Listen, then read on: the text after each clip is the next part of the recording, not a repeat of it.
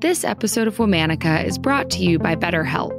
As an entrepreneur, one of the most impactful things I've learned is how important it is to have a strong support system. Sometimes we all need some help and someone to talk to who's professionally trained to listen. That's where BetterHelp comes in. It's not a crisis line. It's not self-help. It's professional counseling done securely online. I want to help you start living a happier life today. As a Womanica listener, you'll get 10% off your first month by visiting our sponsor at betterhelp.com/EW. That's BetterHelp, HELP.com/EW.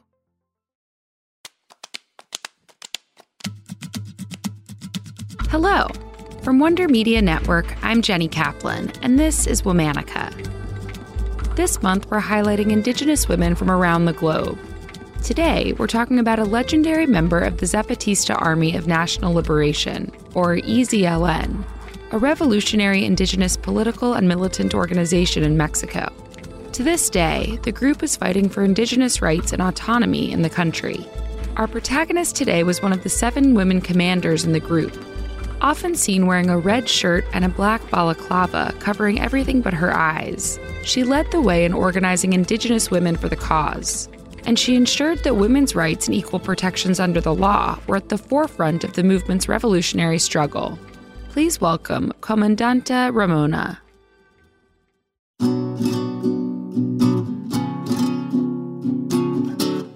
Comandanta Ramona was born in 1959 in a Tzotzil Maya community in Chiapas, Mexico, the country's southernmost state bordering Guatemala. Her real name is unknown, as is almost everything about her early life and family.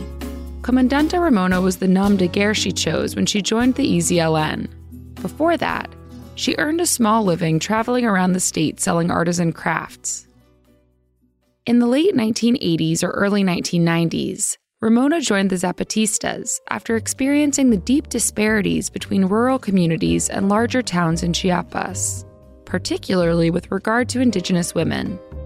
EZLN originally formed in 1983 and had slowly gained influence in the state's Indigenous communities with its call for Indigenous control over local resources. Ramona quickly became an important voice in the movement, as she focused on advocating for Indigenous women and mobilizing them for the struggle. Her work was made more challenging by the fact that women in her community didn't traditionally play a role in politics or political movements. Still, she traveled from community to community, teaching about the movement and motivating women to fight against the Mexican government's suppression and exclusion of the country's Indigenous communities. In 1993, Ramona introduced a document called the Revolutionary Law on Women that declared women equal to men. It had 10 specific demands, including a woman's right to equally participate in the community and politics, the right to work, reproductive and marriage rights, the right to an education, the right to not be beaten or mistreated, and equal protection under the law. The Revolutionary Law on Women was presented at an EZLN assembly where it was voted on and passed. In 1994, the EZLN publicly surfaced to protest the North American Free Trade Agreement, known as NAFTA. The agreement required Mexico to welcome foreign investment and commercial agriculture into the country, even though the increased presence was likely to deeply impact land resources and threaten Indigenous communities. On January 1, 1994, the day that NAFTA went into effect, Comandanta Ramona organized the takeover of the town of San Cristobal de las Casas, the former capital of Chiapas, by EZLN rebels. The Zapatistas demanded the Mexican government take up Indigenous rights and put an end to NAFTA. After 12 days of fighting and the deaths of around 150 people, the rebellion ended, and the Zapatistas retreated to the jungle, still a potent political force. In March 1994, just months after the siege, the EZLN published 34 demands to be met by the Mexican government. Ramona wrote the 29th demand. It called for the Mexican government to improve the lives of Indigenous women by providing them with access to education, birth control, job training, child care centers, birth clinics, craft markets and artisan workshops, and mills for grinding corn into flour. That same year, Ramona was diagnosed with kidney cancer, and the next year she received a kidney transplant.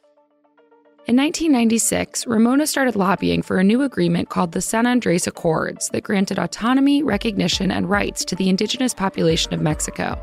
Both the EZLN and the Mexican government signed onto the first phase of the agreement in February of 1996. But the government didn't uphold its end of the bargain. It actually increased military aggression and levied a travel ban against the Zapatistas. Ramona was the first to break the travel ban when she traveled to Mexico City a few months later to help found the National Indigenous Congress. There, she was met by huge crowds of supporters who surrounded her to protect her from arrest. For the next 5 years, Ramona continued to lobby the Mexican government to comply with the San Andrés Accords. In 2001, she and other leading members of the EZLN marched into Mexico City to once again call for the government to honor its commitments to Mexico's indigenous peoples. In 2006, Comandanta Ramona passed away from kidney failure. She'd battled cancer for more than a decade. She died while traveling hours to the closest hospital. Even after all of her hard work, there was still no hospital in her town. She was believed to be 47 years old. Today, Comandanta Ramona is a celebrated figure in Mexico, particularly among indigenous communities. She's taken on a bit of a mythical status and serves as a symbol of equality. Though she was often photographed with a gun, it's believed that she never used one. She's instead remembered for her peaceful demeanor and perseverance in her fight for the rights of her community. All month, we're honoring the legacies of Indigenous women. For more information, check out our Facebook and Instagram at Womanica Podcast. Special thanks to Liz Kaplan, my favorite sister and co-creator. Talk to you tomorrow.